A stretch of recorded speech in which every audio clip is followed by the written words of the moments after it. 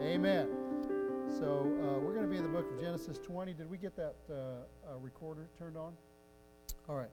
Genesis 20. We're going to look at verses 1 through 7. Title of this message is called Abraham is a Prophet. The Bible says, and Abraham journeyed from there to the south and dwelt between Kadesh and Shur, and he stayed in Gerar. Now Abraham said of Sarah his wife, she is my sister. And Abimelech king of Gerar sent and took Sarah. But God came to Abimelech in a dream by night and said to him, indeed, you are a dead man because of the woman whom you have taken, for she is a man's wife. But Abimelech had not come near her, and he said, Lord, will you slay a righteous nation also? Did he not say to me, she is my sister? And she herself said, he is my brother. In the integrity of my heart and innocence of my hands I have done this. And God said to him in a dream, yes, I know that you did this in the integrity of your heart, for I also withheld you from sinning against me. Therefore I did not let you touch her. Now therefore restore the man's wife, for he is a prophet, and he will pray for you, and you shall live.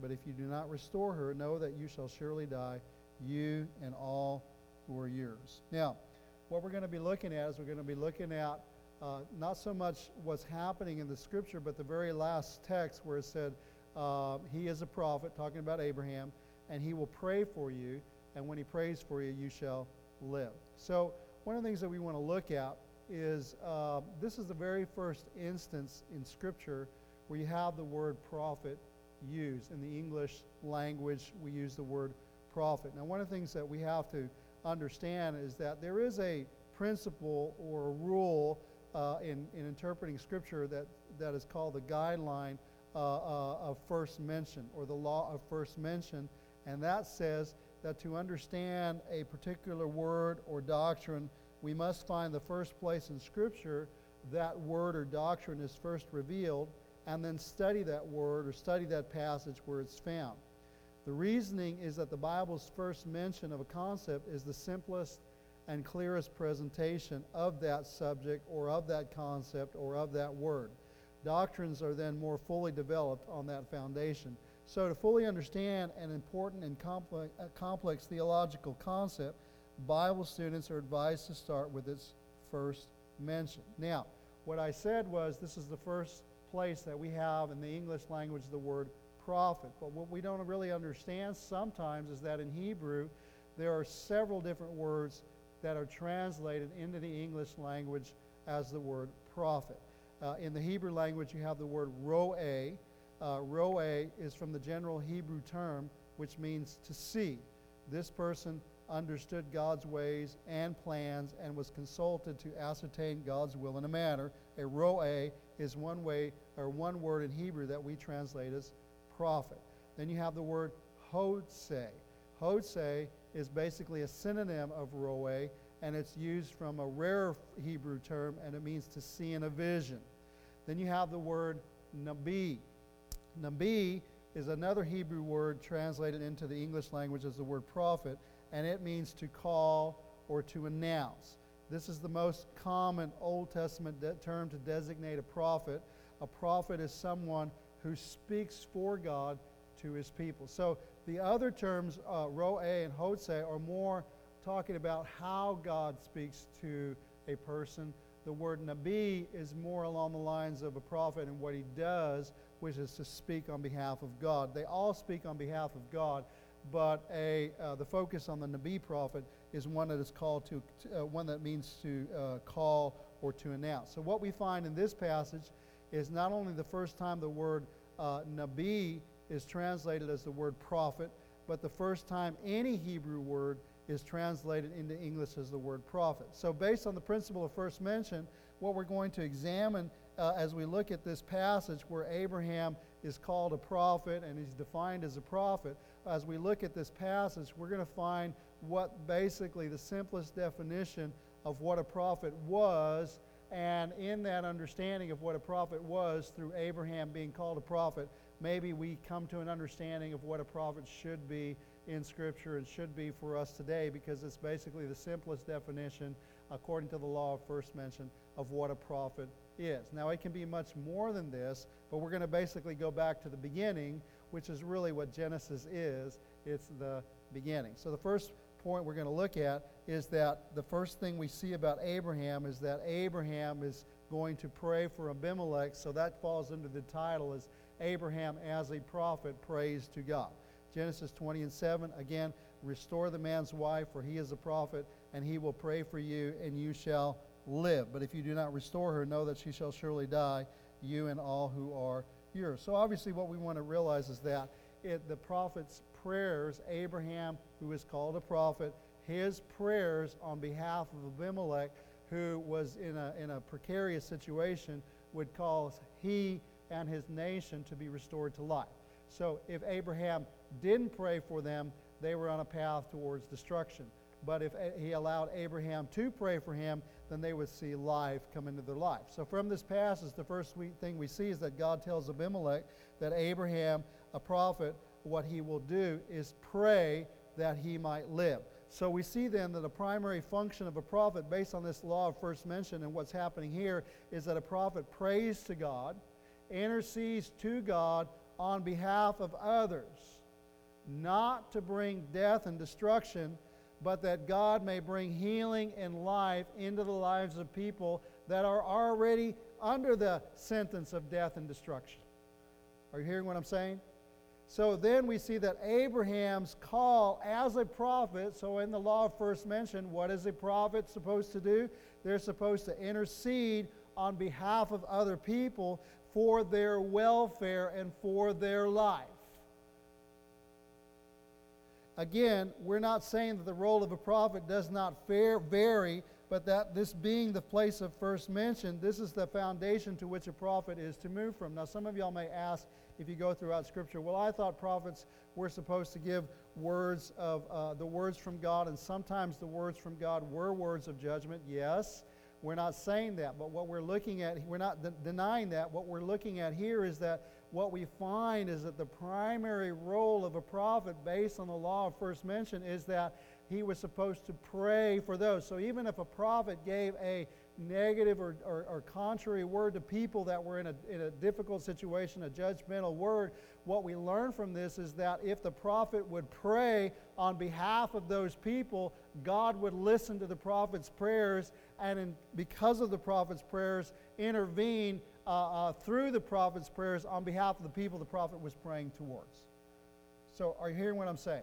What I'm saying is that, yes, I could give, if the Lord if I was an Old Testament prophet and the Lord gave me a judgment upon a people, then what we're going to find is throughout Scripture, that happened in Moses' life, where God said, I'm going to destroy these people, and God said, no, don't do that, God. He interceded on behalf of the people, even though they were under judgment. Even if the prophet gave that word of judgment, they were supposed to intercede on behalf of people. When you find that judgment comes is when God tells the prophet not to pray. There are several times in Scripture where God told the prophet, do not pray for these people, because I will not hear your prayers. So what we learn from that is that if the prophet prays, God hears their prayers, and the prophet was also always to intercede on behalf of the people that he's praying for their welfare, not for their destruction. Is there anybody out there? No, I'm preaching to an empty. Okay, there's two people out there. All right, anyway. So what we've just a couple of subpoints under that. Abraham prays for other people. This is not the first time we see Abraham praying for other people. It is the first time we see the word prophet in connection with Abraham, but it's not the first time we see Abraham praying. In Genesis 18:22 through 26, God had showed Abraham what was going to happen with Sodom and Gomorrah, and whenever he and two angels had shown themselves to Abraham, he says the angels basically turned away from there, went towards Sodom, but Abraham stood still before the Lord, and Abraham came near and said, would you also destroy the righteous with the wicked? And so what's happening here is the people of Sodom and Gomorrah were going to be under a word of destruction because of all the evil that was taking place in there. But Abraham knew that his nephew Lot lived in Sodom and Gomorrah, and so Abraham began to intercede on behalf of not only Lot, but because Lot was there, he was interceding on behalf of the city. And so he comes before the Lord, and what's interesting is that God is standing there before Abraham, and God doesn't say no. God is listening to Abraham's intercession. God doesn't have to listen, but what we learn from the posture of God who is in this passage before Abraham is we learn that God is standing still listening to Abraham's prayers. If he didn't want to, he wouldn't have done that. He would have just gone. But he wanted to hear Abraham. And Abraham was praying, would you also destroy the righteous with the wicked? Suppose there are 50 righteous within the city.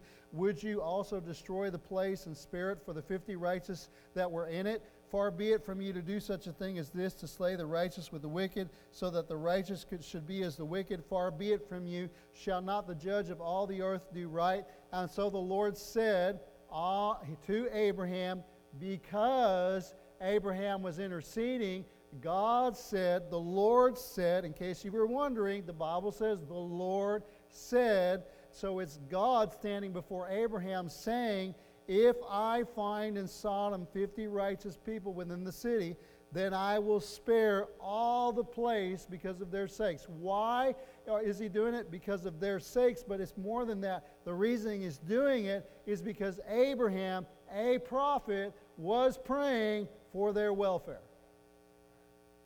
Right?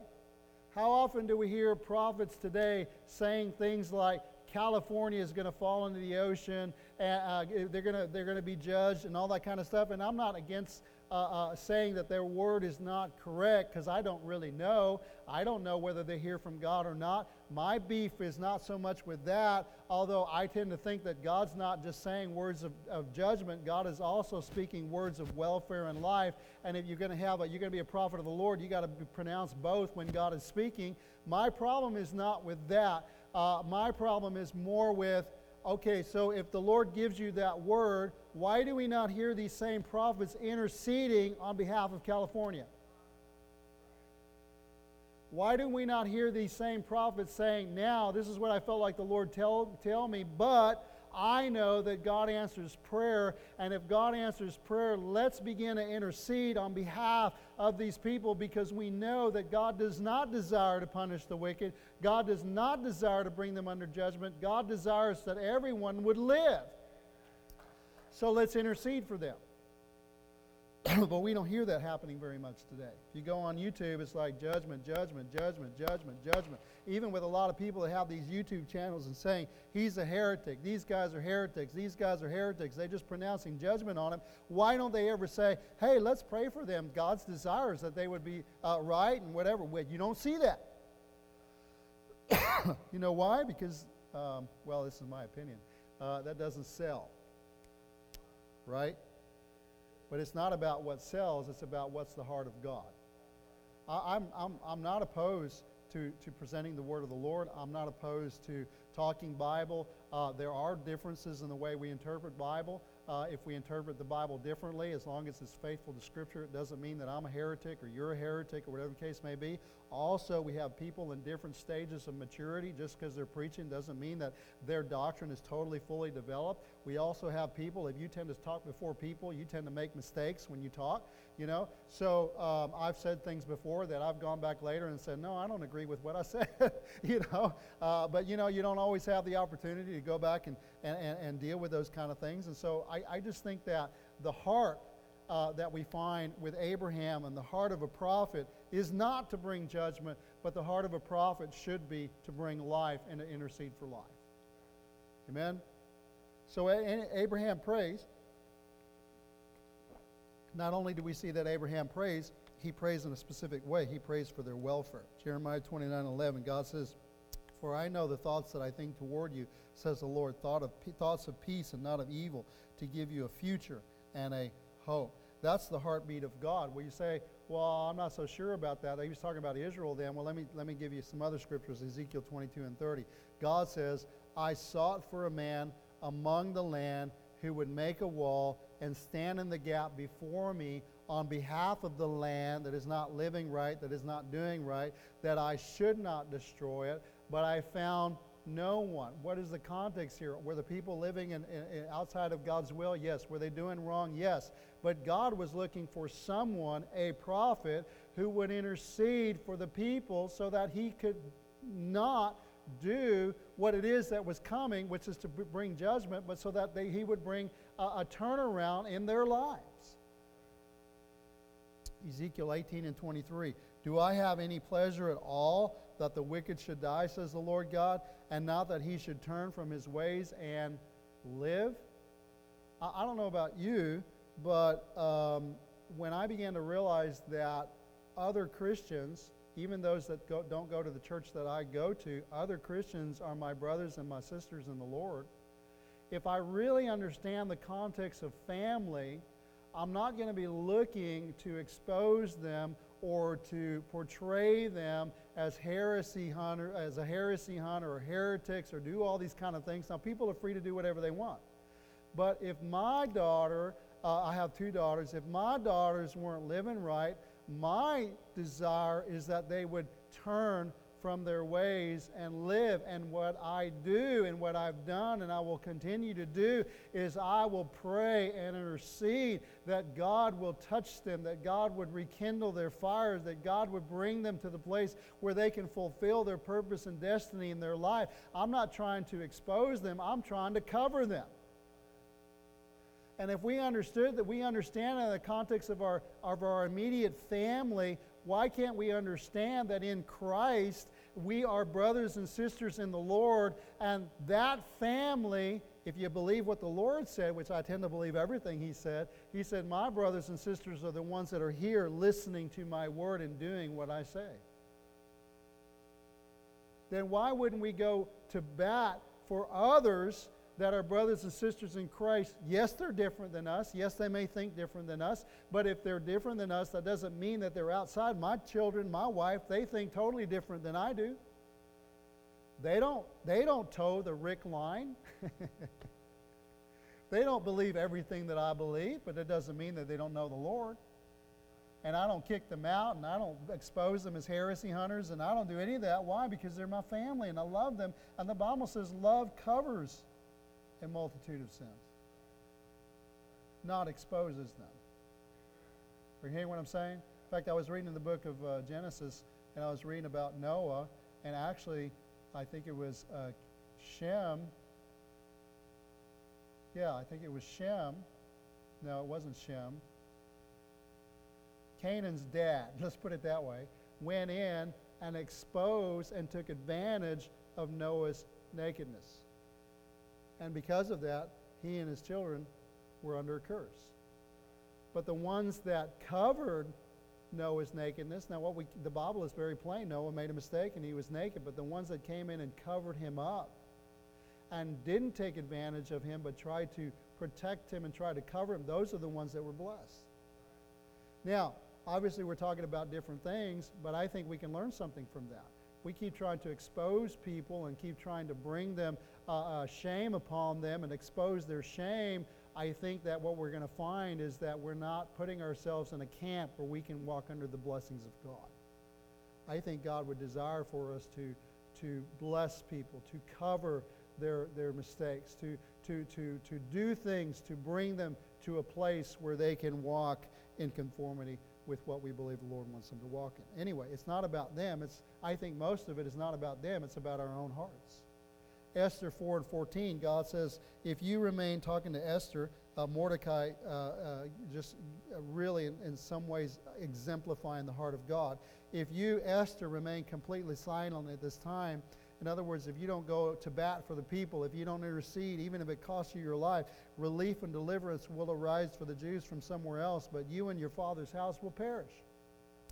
Yet who knows whether you have come to the kingdom for such a time as this. Now, Esther was the queen.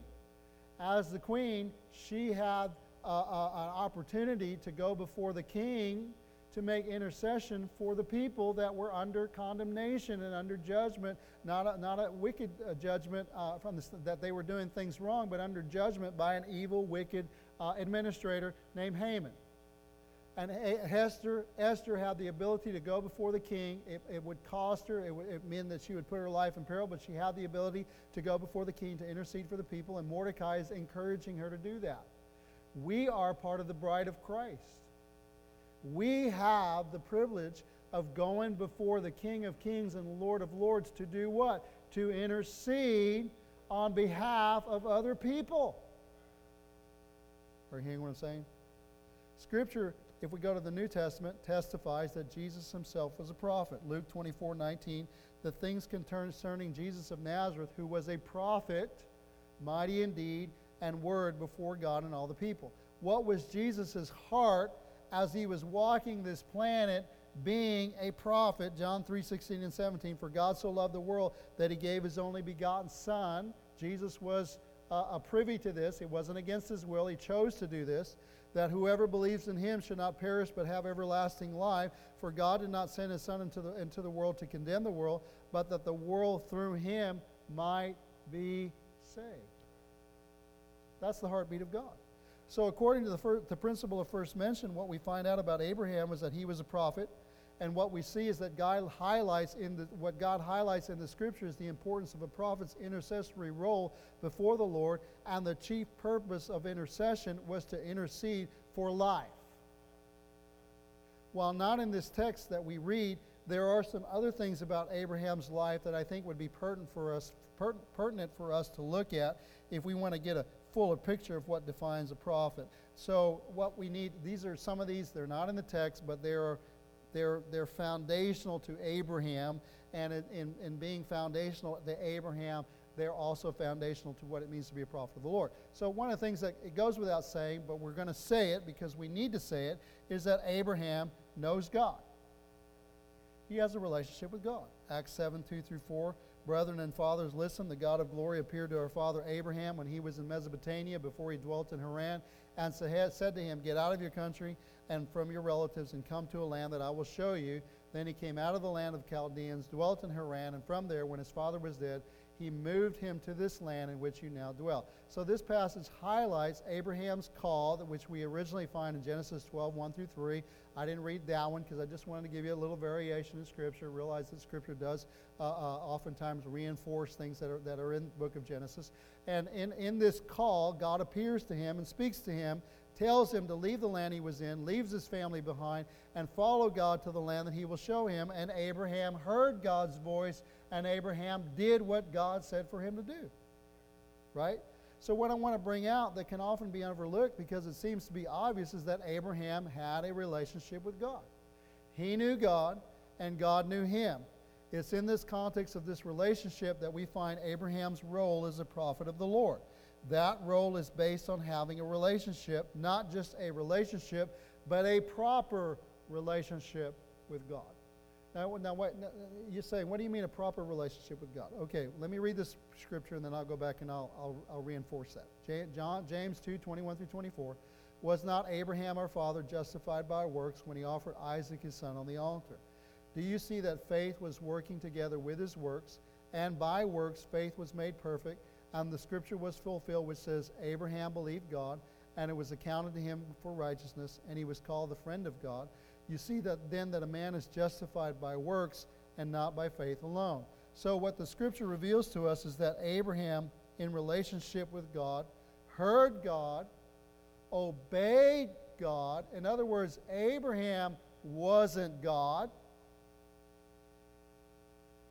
Abraham was a child of God. God is God. The Bible says in Psalms 100, He is the Lord, He is God, we are not. We are His sheep. We are the sheep of His pasture. And that is so foundational because what often happens is we get saved, but in our salvation, we somehow understand our relationship with God as kind of a buddy-buddy type scenario. Now, we can be friends with God, and God can be a friend of us because the Bible teaches that Abraham was a friend of God, and in John 15 he says, you are my friends because I've revealed to you. Well, why was God revealing things through Jesus Christ? Why was He revealing things to him? Because they were His disciples. They were following after Him. Jesus said, he that would come after me must deny himself, take up his cross, and follow after me. Oftentimes what happens is when we get born again, we don't realize that God is God and we are His children. We are His servants. We are the ones that do His will. Oftentimes, while we do have sway with God, and we can intercede, and we can pray, and we can, it's He that leads and not us. So often in our life, we want to have a relationship with God where God does our bidding, not we do His. That is an improper relationship with God. A proper relationship with God is He is the Lord, and we are His servants. We are His children. We are His sons and daughters, but He is the Father, and we are the children. He is the Lord. We are the servants. He is the one that determines what needs to be done, and we get the privilege of hearing Him and doing it for His behalf. We need to be in a proper relationship with God. And Abraham was in a proper relationship with God. He heard from God, and he did what God asked him to do. And because his faith in God, he believed God, and he did what God asked him to do, then it was accounted to him for righteousness. And because of that proper relationship with God, he was called the friend of God. So you can't be a friend of God if you're not willing to hear God and do His will. You've got to hear from God, do His will, be in a proper relationship with God, and as you do that, you develop into a friend of God. Okay, third thing we're going to look at in this context is that Abraham knows God, but Abraham also hears God. Genesis 18:16 through 26. The men rose from there, looked toward Sodom. Abraham went with them to send them on the way. And the Lord said to the men that were with him, while Abraham was there, shall I hide from Abraham what I am doing, since Abraham shall surely become a great and mighty nation, and all the nations of the earth shall be blessed in him. Now, you got to realize that God is talking to these men while Abraham is there. So, God could have pulled that man off to the side. He could have had this conversation before. He could have had this conversation after. He could have closed up the ears of Abraham. But God is trying to teach us something. God is in front of Abraham is saying, shall I hide from Abraham what I am going to do? The answer, of course, the implied answer is no, because God is wanting Abraham to know what he's about to do. And if you'll recognize, this is the same passage I looked at a little bit while ago, where Abraham, because he heard what God was going to do, was then launched into a ministry of intercession on behalf of what God said he was going to do. So in order to be able to do what he did, when Abraham took his son up the mountain, this is in another situation, we looked at that scripture a little bit earlier, Abraham had to hear from God. In this scripture, in order to be able to intercede for Sodom and Gomorrah, he had to hear from God. God spoke to Abraham. Abraham heard God speak to him his word. In this text, God is discussing with him what we will find out is with two of his angels, Abraham and Abraham's purpose, which we will highlight in the next point. But here, what does God say? He says, and the Lord said, shall I hide from Abraham what I am doing? In Amos 3:7, the Bible says, surely the Lord God does nothing unless he reveals his secret, his words, his will to his servants, the prophets.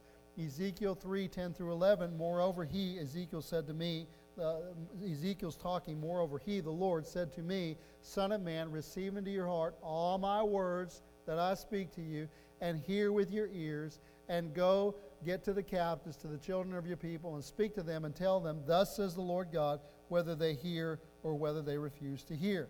John 12:49, Jesus himself, again, who is called a prophet, says, for I have not spoken on my own authority, but the Father who sent me gave me a command, what I should say and what I should speak. So Jesus basically is saying, I say what I hear my Father saying. John 10:27 says, my sheep hear my voice, and I know them, and they follow me.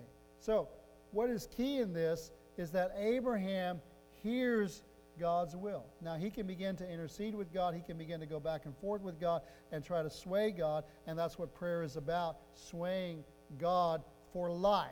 When we're talking about the context of when somebody's under destruction, to sway God to bring life, not to sway God to bring destruction, because God's heartbeat is life. It's welfare. It's that God would have mercy. And that is the heartbeat of God. Right? So, but in order to do that, you've got to hear the will of God. You've got to hear the words of God. And a prophet, a true prophet, does not simply declare his own will. He doesn't declare what he wants to happen. He declares what he hears God saying, what he hears God saying, and then he is faithful to declare what God is saying. So what if God is saying he's going to speak judgment? Again, because everybody wants to go back, well, a prophet speaks judgment. What if God is declaring judgment? Then you say what God is saying, and then you intercede with God, and you rally the people to intercede with God. That judgment would be mitigated, would be put aside, would not be poured out, but that God would show mercy. Are you hearing what I'm saying? You have to. So in other words, today what's happening is, and I'm going to bring this over because a lot of times if you're preaching, you flow in and out of a prophetic, not everybody does, but you can flow in and out of a prophetic function, a prophetic role as you're proclaiming, as you're preaching. Well, a lot of times today, in our role as preachers, we don't want to declare the truth of God's Word because we're afraid that people won't come, or people won't want to stay, or they're going to think that we're judging them, or they're going to think all these kind of things. No, we're called to proclaim the truth. We're called to proclaim the truth. It's the Word of God. We're not called to determine what God would say if it were up to us, or we hope that God would say and bring our filters into what we think should happen. No, we're called to speak the Word of God. Not some of the counsel of God, not most of the counsel of God, but all the counsel of God. Well, we could get in trouble if we did that. So, Jesus got in trouble. The apostles got in trouble. Why would we think we're not going to be in trouble? Well, we might lose people from our church. So, Jesus lost a ton of people when he preached the truth. The apostles lost people when they preached the truth, and they paid a price for it. Why would we think we won't lose people? But the goal is to grow a church. No, the goal is not to grow a church, an organization. The goal is to grow the church mature so that they become like Jesus. So that the people of God become like Jesus. How are they going to become like Jesus if they don't know what Jesus is like? How are they going to become like Jesus if they don't know the Word of God and the will of God and adapt their lives and conform their lives to truth, not conform truth to their lives? So we have to declare the words of God. Then, as we do that, we pray that people will turn, people will change, they'll understand the mercy of God, that God will be merciful, because God is merciful. Are you hearing what I'm saying? And so we can't change the Word of God. We can't hold back the Word of God. We got to preach the whole counsel of God. And yes, I know we live in a society where when you say something, it can go viral on Facebook or it can go viral on social media. But I want you to know that that doesn't give us the right to change God's standards. God's standards are the same, right? There's only one way to God, and that's Jesus Christ. Well, what about all these other people, these people that are trying to find God in their own way? There's only one way. Jesus said, I am the way, and the truth, and the life. No man cometh to the Father except through me. Are you saying, no, I'm not saying anything. Jesus said in His Word, this is what the Word of God said. For all have sinned and fallen short of the glory of God. Well, what if, then how am I supposed to get right with God? The wages of sin is death, but the gift of God is eternal life through Jesus Christ our Lord. If you confess with your mouth Jesus is Lord, believe in your heart that God is raised him from the dead, you shall be saved. For whoever calls on the name of the Lord through Jesus Christ shall be saved. That's the truth. Well, can I be a homosexual? Can I be a bisexual? Can I be a transsexual and be saved? Absolutely.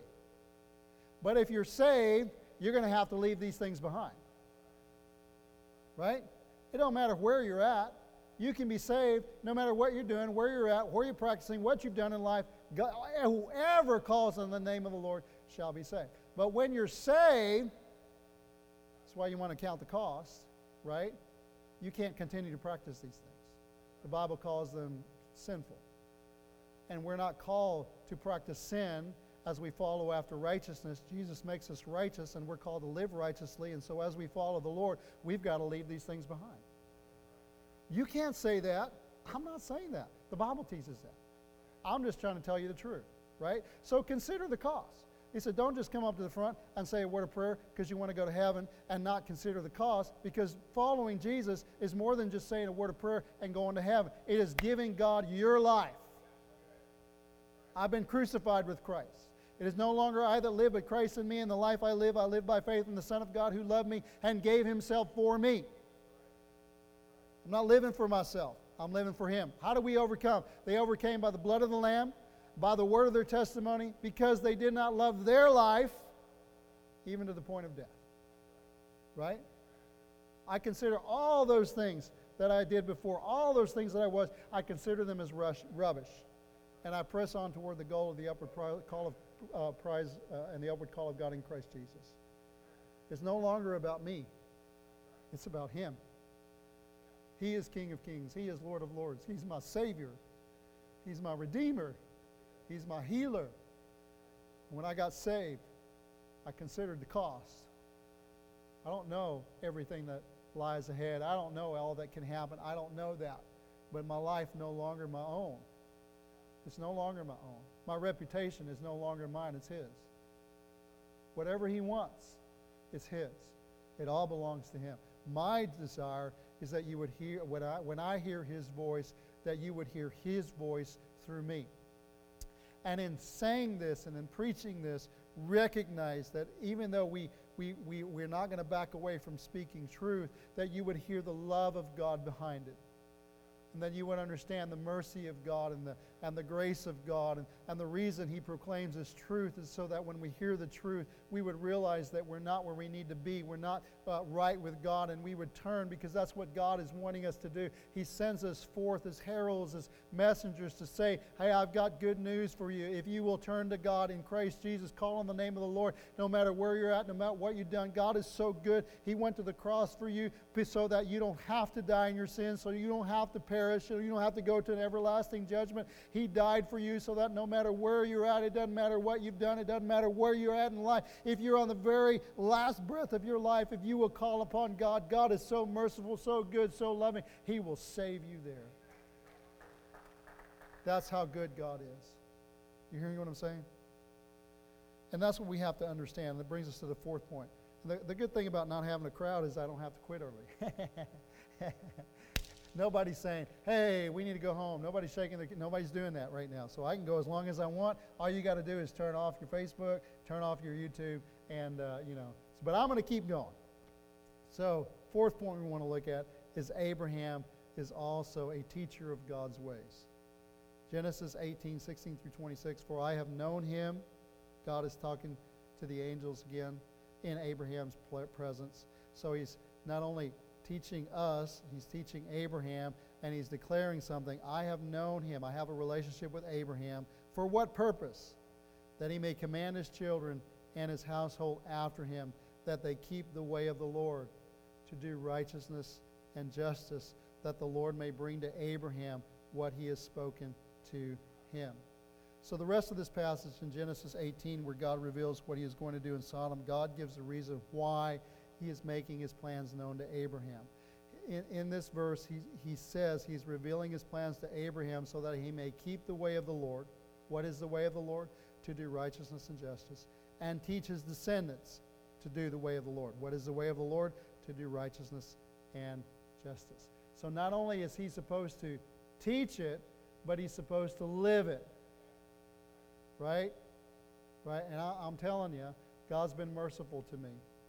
He's been just so merciful to me. I've had issues in my life, and God could have exposed me. God could have kicked me out of ministry. I've had to deal with things. I'm growing just like you do. I'm not perfect. I continue to have God removing things out of my life. I'm so grateful for his mercy. I'm so grateful for his grace. And one of the things that I've always known, I haven't always practiced, but I've always known, and I think it's important that we know, it's not just enough to teach the things of God. You got to live the things of God. You got to live it. The righteousness and justice is more caught than it is taught.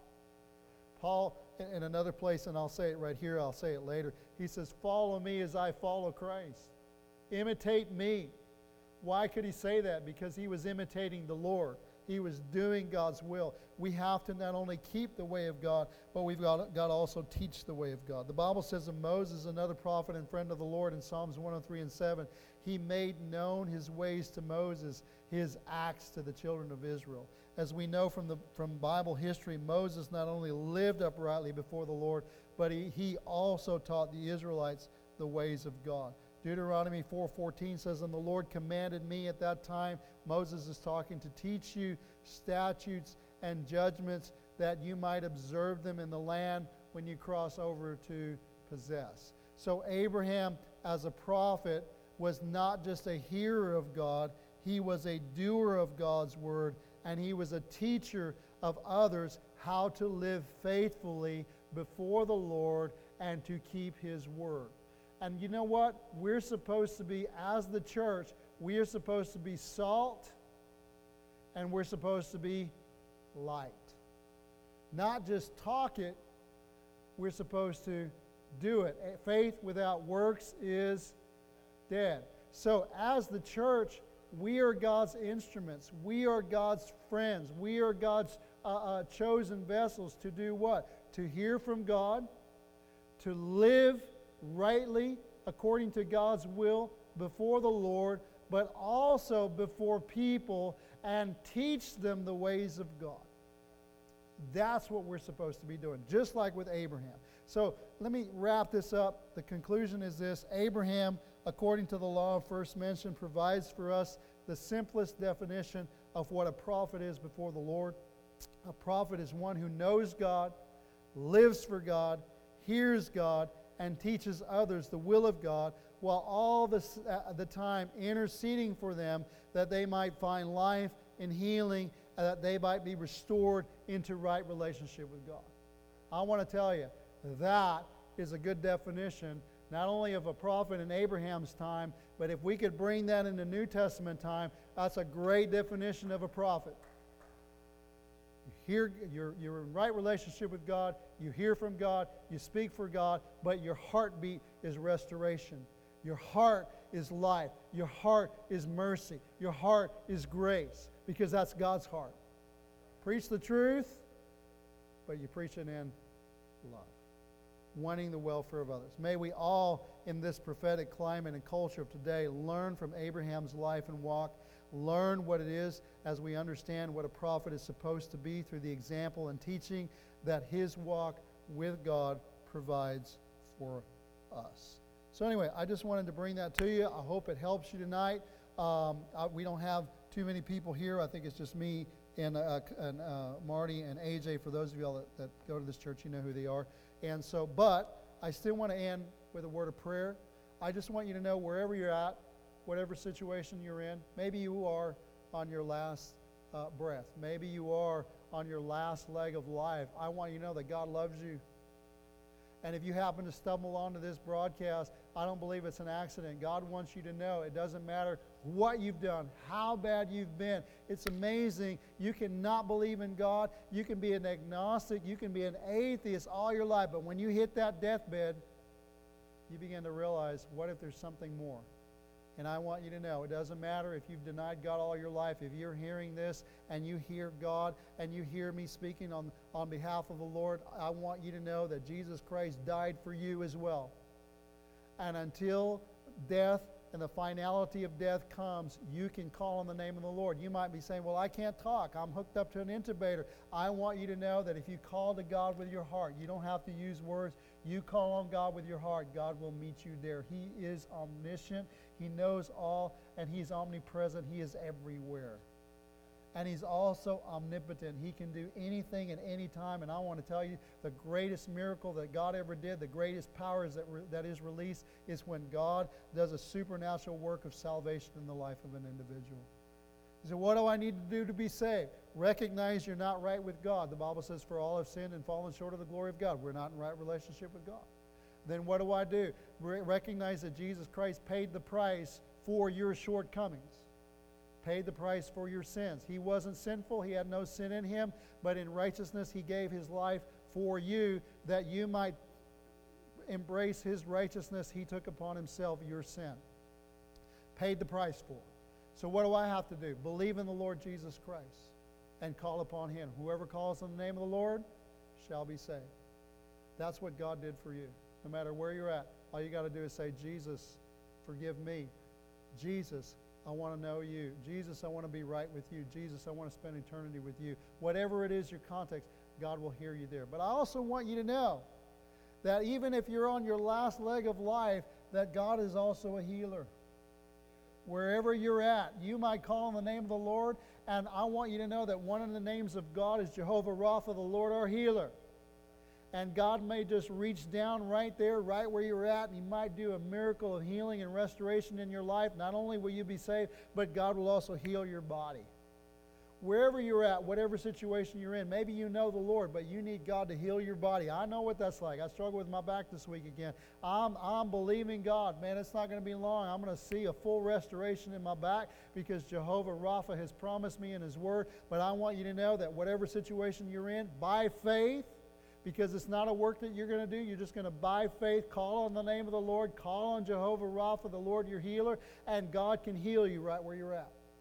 So, we're going to say a word of prayer. I'm going to try to cover these in the word of prayer, but if you need healing, say, God, I'm calling on Jesus, my healer, to heal me. If you need salvation, I'm calling on Jesus, my Savior, to save me. Whatever you need in life, call on the Lord right where you're at. God hears you, and God will meet you at that place. At the point of your call, at the point of your heart's cry, God will meet you there. So let's pray together. Dear Father, thank you for the opportunity we have to preach your word tonight, to preach your truth, to preach the gospel of Jesus Christ, the power of God unto the salvation of those who believe. I pray that today, as the Spirit of God is touching people's hearts and lives, that if there's anybody listening to the sound of my voice that needs salvation, as they call on you today and say, Jesus, I'm lost, save me today, that you would save them wherever they're at. That as people call out and say, Jesus, I'm sick, I'm ill, I'm injured, I'm going through, and they call on you, that you would reach down, that you would heal them and deliver them from their destruction. I pray today in Jesus' name, as they call upon you, Lord, in the mighty name of Jesus, do an incredible work in their life. There's somebody, I think, that's listening to me, that you have an incredible problem with your ear, that you're in a lot of pain. I believe the Lord is healing that right now. There's also somebody, you got a problem with your heart, something's going on with your heart. I believe that God is healing that right now in Jesus' mighty name. So there's somebody else, you have like a fog going on in your head. There's a fog going on there, and I'm not sure if it's on the right side, but just you have a fog going on over there. God is releasing that and healing that right now. There's also people that you have cataracts. I think your cloudiness over your eyes. God is touching that and healing that right now. There's somebody that's having a problem with their tongue. They're not able to use their tongue correctly. There's a kind of like a laziness in there in your tongue, that God is healing that in Jesus' mighty name. Lord, I thank you as that river of healing is flowing through people's lives. Lord, I thank you in Jesus' mighty name.